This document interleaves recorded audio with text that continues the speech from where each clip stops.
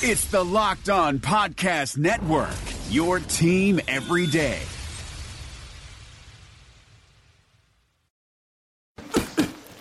That's for my crazy day, my packed commute, all those unread emails in my inbox. But I'm getting stronger, faster, and pushing myself further every day. I don't care if I'm not like everyone else. This punching bag is the best way to end my day. Whew. Fearless is knowing yoga isn't your style. That's the power of the Blue Cross and Blue Shield Federal Employee Program. Learn more about our healthy benefits at fepblue.org/getmore. You are Locked On Titans, your daily podcast on the Tennessee Titans, part of the Locked On Podcast Network, your team every day. And welcome to Locked On Titans, your daily source for all Titans news and information with your host, Terry McCormick of TitanInsider.com, Greg Arias, and former Tennessee Titans All-Pro left tackle Brad Hopkins. It's Tuesday, Terry McCormick, which means just you and I, but certainly, as always on Tuesdays, a lot to get to with our four downs that we do, and I think we've got some interesting stuff for the listeners today. But first, we start with current news, and on the injury front, in that current news, not good news for the Titans and Carl Klug, who is now done for the season. Yeah, it's pretty, sad for Carl Klug. He's a guy who's put in 6 years here, been through a lot of the bad times the Titans have gone through, and now that things are beginning to look up, he unfortunately suffered an Achilles injury. He had strained it the week before against the Broncos, seemingly had made it through that, but then suffered a tear of the Achilles in Sunday's win over Kansas City, and certainly going to have surgery, and his season is done. And you mentioned it, of course, 6 years, been through the bad times, and a really good guy. You obviously hate to see anyone get hurt playing this game that they love and we enjoy watching, but especially a guy like that just, he's a lunch pail guy, keeps his head down. You don't hear a lot about him other than maybe making a play here and there on the football field, and just a really good person, and certainly hate to see that from that standpoint. Absolutely. Carl Klug, about as blue-collar as it gets in the NFL, with his work ethic and the way he goes about his business and conducts himself, always willing to do, the interview, always very thoughtful, a hard-working guy, not above getting in a training camp fight or two, but, a guy that certainly has put in the work, and you really feel bad for a guy like that who has put in the time here and may not get to enjoy the fruits of the Titans' labor if they continue to improve and make a run at the playoffs. Another injury of concern for this week heading into Jacksonville, that of Jason McCourty, likely out for this game. In fact, Mike Mularkey pretty much said that in the Monday press conference, that it looked like McCourty would be out with the chest injury that he suffered early in the game against Kansas City on Sunday. Yeah, he went out on the very first play. There's a chance maybe late in the week if he can do a little something, they could take a look at him, but probably doesn't sound promising, I would say, at least right now. Don't know that he's been completely ruled out, but it certainly doesn't sound promising. If there is a bright side to this, it's the fact that, and we'll talk about this a little later, it's the fact that rookie LaShawn Sims has played fairly well filling in for him. Absolutely he has, and that's something that is somewhat unexpected because this Titans secondary certainly had struggled through the early part of the season, but now, Terry, in the last couple of weeks at least, have made some plays and have looked a little bit better, and obviously trying to figure out just what's caused that improvement in the secondary is something certainly to be speculated about. Yes, it definitely is, and I think, we'll get into that a little bit with Sims, but it certainly has been a welcome surprise for this Titans team to have, the defense and the secondary playing well and, I guess exceeding the slight expectations that we've had for them most of the year. Other injury news, it looks like the Titans could get two players back, Denora Searcy and Philip Supernall. They're both in the concussion protocol, but hopefully this week can get a practice under their belt, go through the retest procedure, and possibly be cleared and be ready to go against Jacksonville. Yeah, they're going to have to go through the league protocol before they can, be cleared to return and practice and be cleared to play in the game. Now, they can practice, without being cleared from the protocol. But then once they go through a practice, that's when they have to be retested and to see if they can get through the protocol and be cleared to play. So there's a process, obviously, that the NFL has put in place, and they're obviously taking concussions and things like this a lot more seriously than they have in the past, and that's part of the process. And, of course, the big current news item, the Titans, Terry, still control their own destiny to win the division first and get into the playoffs by virtue of that, if they can win out. And, of course, that starts this week going to Jacksonville and facing a team, and we'll talk a little bit more about Jacksonville as we go along today, but a team in Jacksonville that's certainly struggling in a lot of different areas. Yeah, they are. The Jaguars are kind of in disarray, and like you mentioned, the Titans controlling their own fate. If they can somehow win 2 ball games here in these last 2 games, then they will be the AFC South champion and will go into the playoffs. As improbable as that sounded when the season began, that is a realistic possibility with 2 games left. Absolutely, and when you look at the preseason prognostications for this team, not a lot of people had these guys, the Titans, winning at least 8 games and possibly as many as 9 or even 10 if they can win out in this thing. So certainly a lot of exceeding of expectations has been done by this franchise this year. Yes, it definitely has. I think when you look at at it at the start of the year, most people would have said 6 or 7 wins, maybe 8 at the most would be a good year for this team, but certainly that was not the goal for Mike Mularkey and John Robinson and the players on this roster. It certainly has been a nice change that the Titans have made here and probably exceeded nearly everybody's expectations. Yeah, I had them with 6 wins coming into the season, 6-10, with a possibility of 7 or 8 with some luck. And certainly, I think it's been more than luck that this team has had, because you don't use luck to beat the Denver Broncos, the defending Super Bowl champions, in Kansas City on the road in back-to-back weeks. Oh, no. I mean, I agree. You look at the wins that the Titans have, and they have wins over 5 of their victories so far have been over teams that are still well in the playoff chase. 4 of them, I think, would actually be in right now. We're talking about the Green Bay Packers and the Detroit Lions in the NFC and the Miami Dolphins and Kansas City Chiefs in the AFC, not to mention the win over the Broncos, which the Broncos were in the playoffs before that loss to the Titans. Now they're still in contention, but on the outside looking in. You are listening to Locked On Titans on the Locked On Podcast Network. And now, insurance-minded speeches from Geico. It's a common expression, don't look a gift horse in the mouth. However, what if the horse's mouth is filled with useful insurance tools? This is the exact case with the Geico app. Yes, the app is free and therefore a gift horse. However, look inside the app and behold, emergency roadside assistance, digital ID cards, bill pay. Get the Geico app. Look it in the mouth. Get amazing services. Thank you.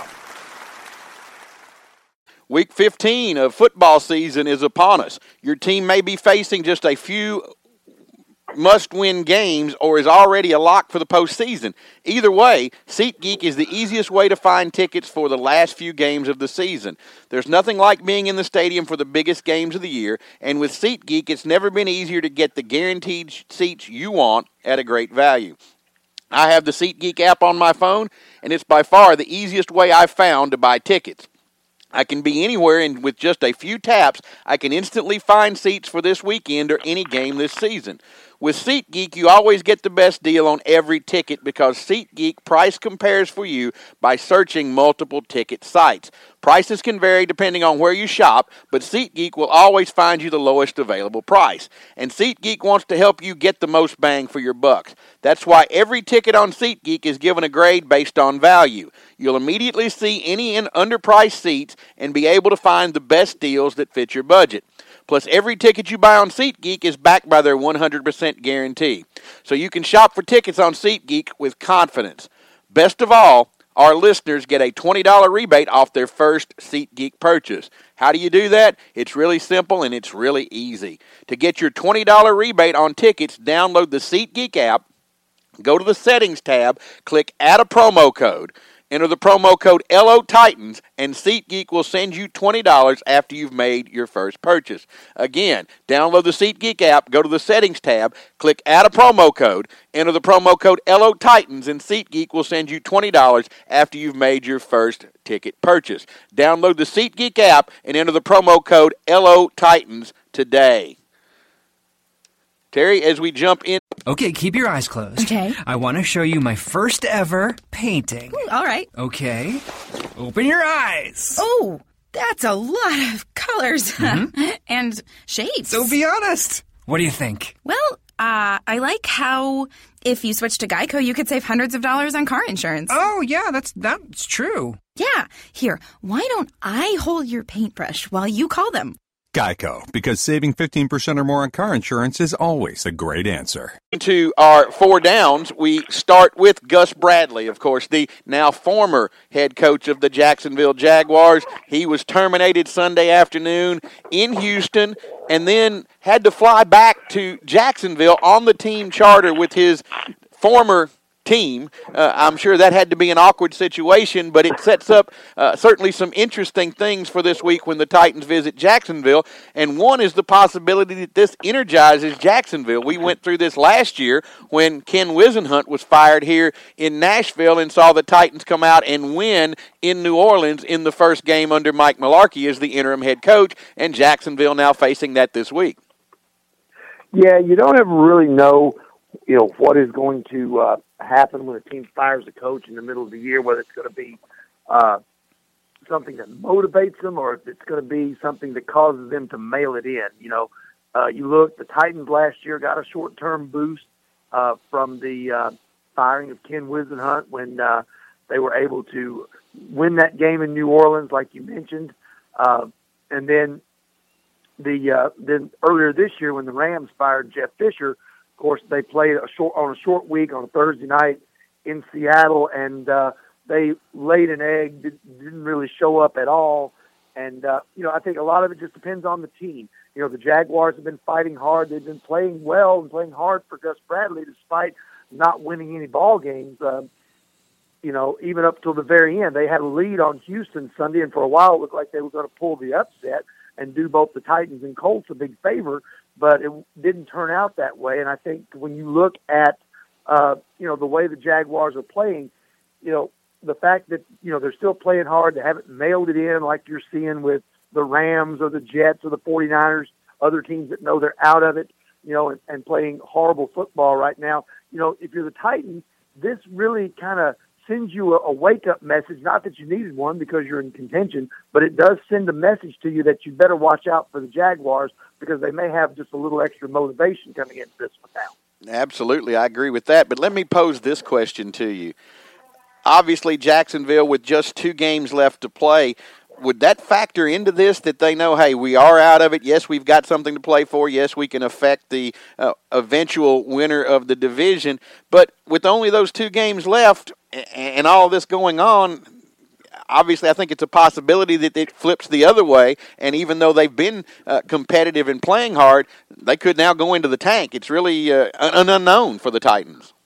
Yeah, it really is. I think it's a matter of probably just how the game unfolds early on. It's probably a situation where if they come out and they're in the ball game and they are competitive for the first quarter and a half, then they probably hang in the game pretty much the whole time, I would think, and have a chance to pull the upset. If they come out and the Titans go up 17-0 really quick, and the Jaguars are in a hold, and you could see a situation probably where the Jaguars wind up mailing it in and not performing very well. So it certainly is a situation that could go either way. Just probably depends on how the game unfolds.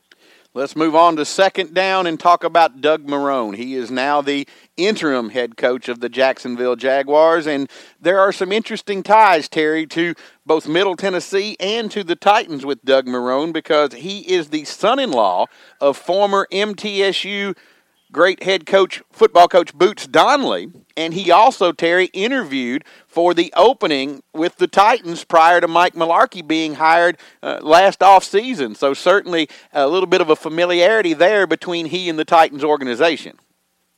Yeah, it certainly is interesting because I think when you look at the thing, Doug Marrone is a guy, like you said, that does have some ties to the area.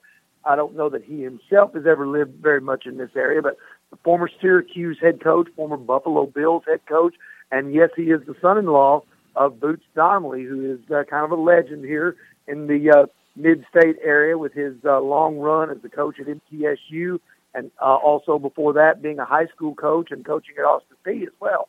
So Marrone, like you said, was granted an interview for the Titans head coaching position. I think everybody pretty much knew the way that was unfolding, that the Titans were going to stick with Mike Mularkey. And Marrone's interview, even though I was told that it went well, it's probably one of those situations where he never really had much of a chance to change their mind away from Mularkey. Now, that's worked out very well so far for the Titans, but certainly if you're Doug Marrone, you may want to show the Titans that maybe they should have considered you more strongly. And then the bigger picture for Marrone is this is a 2-game audition for him to impress Shad Khan and general manager Dave Caldwell that he needs to be the Jaguars' next head coach.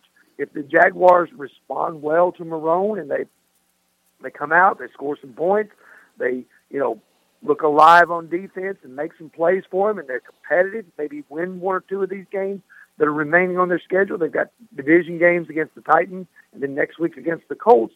Then perhaps, Doug Marrone can set himself up like Mike Mularkey did last year to be the next full-time head coach of the Jaguars and kind of call off the coaching search that everyone is expecting. Moving on to third down, Terry, you wrote an article yesterday, Monday, on Titan Insider about LaShawn Sims, the rookie cornerback that stepped in the Chicago game, struggled a little bit, but since that time has learned some things and began to play better and had a huge interception on Sunday in Kansas City. Yes, he did. LaShawn Sims, and in the first game he played, kind of thrown into the fire against the Bears, and really got picked on by, of all people, Matt Barkley, who is certainly nobody's Johnny Unitas when it comes to quarterbacking, although I guess he's done better than many people expected. But during the bye week and then the last couple of games against Kansas City and Denver, Sims has really acquitted himself very well. Had a big pass breakup against the Broncos that helped preserve that win for the Titans, and then also had the interception of Alex Smith on Sunday that stopped the Chiefs' drive and stopped them from scoring and allowed the Titans to stay in it and eventually win it. So I asked Sims, what's changed for him, and he said that one of the veterans, safety Rashad Johnson, a newcomer here, but a guy who's been around the league, longtime Arizona Cardinal, he said that Rashad Johnson has kind of taken him aside, taken him under his wing, and watched film with him and kind of pointed out to him, knowing that Sims is a small school guy, played at Southern Utah, where probably there's not a lot of complicated schemes and systems, and he's kind of showing him the ropes of how NFL receivers think and how they're going to try to attack him on a week-to-week basis. And so Sims credits that with helping his development, but rather rapidly, I might add, over the last couple of weeks. And certainly that was one of the reasons that Rashad Johnson was brought in. It wasn't necessarily that he's been a good player throughout the course of his NFL career, not necessarily a great player, but that leadership, that's an intangible that he's helping these young guys to improve, and that's certainly a benefit and something that I think John Robinson and Mike Mularkey saw in him when they decided to sign him and bring him here. Oh, I don't think there's any doubt about that. I think that's one of the areas that he excels the most in. Now, he also had a couple of forced fumbles against the Denver Broncos that didn't hurt either. But, he's a veteran guy. He was brought in here. Most people thought that he would be the starter. He's kind of dropped off into a rotation with Kevin Byard and Damian Stafford and Denoris Thursey, who is hurt right now. But, in terms of what Johnson has brought in, he's fine with that rotation. He's being a team guy, and I think, that sort of approach, that sort of attitude it's infectious. That when a team starts to win and guys buy into their roles, knowing that, hey, I may be doing less than I usually do, but I'm still making a contribution. Let's move on to fourth down, Terry, and obviously we'll get into more game analysis as the week progresses, but this game, a trap game for the Titans. We hear that term quite a bit, but it really is because everything points to the Titans being able to win. They've come off of 2 back-to-back emotional wins, basically playoff games, wins over Denver and Kansas City, and now they have the, quote, lowly Jaguars, who aren't necessarily the worst team in football, obviously, with the Browns having not won a game, but they're right there again in that pecking order for a top 2 or 3 draft spot, and the Titans really have to watch out for this one. Yeah, they really do. I mean, if the Titans want to see what a trap game can mean, all they got to do is look back at last Sunday against the Chiefs. The Chiefs were riding high coming off a victory over the Raiders that put them in first place in the AFC West. This week they've got the Broncos and had the Titans sandwiched in between 2 important division games. Now, this is a division game, obviously, for the Titans, but the Jaguars at 2-12 on paper don't necessarily scare you, but you certainly can't get caught looking forward to the Houston Texans matchup. You got to take care of business against the Jaguars. You can't give this team any reason to have life and to expect to pull off an upset. They're in disarray, having made a coaching change. Their quarterback, Blake Bortles, has struggled all year. His mechanics are a mess. They're having problems everywhere. The last thing you want to do is to make the mistake of overlooking them or making, some sort of turnover or committing some sort of miscue that's going to give a team like that life and a reason to play hard for 4 quarters. Absolutely, and if the Titans need an even better example, Terry, just look back to 1 season ago. They went through the same thing, the firing of a coach, the interim coach coming in, winning that first game, going through the struggles, and now being in a much better position this year. So certainly something that they have experience with that hopefully they will fall back on and avoid that trap and come out and get out to an early start and get a lead in this thing.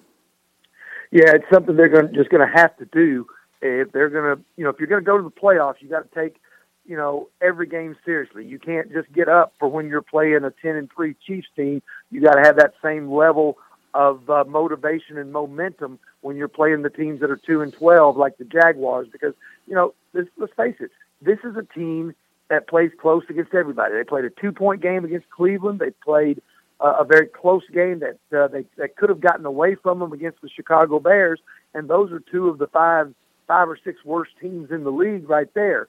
So they cannot afford to take the Jaguars lightly, even though they pretty much had their way with them in the Thursday night game that was played here in Nashville back in October. Time for our final thoughts on this Tuesday edition. Terry, your final thought for today. My final thought is on just how the city of Nashville finally seems to be back on board with the Titans. And I don't blame them for being skeptical, because the product has been horrible for the previous couple of years. And, fans have, hard-earned money that and they don't want to waste it on a product that's subpar. But kudos to the Titans for, getting this city galvanized again and supporting them, because the Ryan Suckup field goal that won Sunday's ball game really kind of drove the point home. And, it was the talk of the town yesterday, the whole way that game unfolded. The Titans, after several years of struggling, it looks like they are finally back, not only on the national radar as a viable team, but here they're a part of the local consciousness again, and they're relevant again for the first time in quite a while. My final thought, and we've said this a few times throughout the season and tag games as must-win, but this is a must-win ball game if you're the Tennessee Titans. Why? Well, if you're truly a playoff team, you don't lose to 2-10 teams. You don't lose to the Jacksonville Jaguars and the Cleveland Browns. The New England Patriots certainly wouldn't lose those kind of games, and I'm not comparing the Titans to the Patriots at this point, but the Patriots, a perennial playoff Super Bowl contending team, they win those games. They lose games to good football teams, and that's where the Titans, if they want to be a good football team and a perennial contender in the future, this to me is a must-win game. You cannot go down there and lay an egg with so much on the line and lose this game and then come into a game against Houston next week where you're a game behind and have to win just to create a tie, and then obviously you could still miss out on the playoffs. This is a playoff game against a bad team, and the Titans must win it. That's my final thought for this Tuesday edition. Terry, good stuff as always, and we'll do it again tomorrow. All right, sounds good. Enjoy the rest of your day. We'll see you Wednesday. You've been listening to Locked On Titans. You are Locked On Titans, your daily Tennessee Titans podcast, part of the Locked On Podcast Network, your team every day. Thanks for listening to the Locked On Podcast Network, but why stop now? Check out the daily Locked On Podcast Network for your favorite college team. Find it right now in your favorite podcast app, and be sure to subscribe or follow so you never miss an episode. The Locked On Podcast Network, your team every day.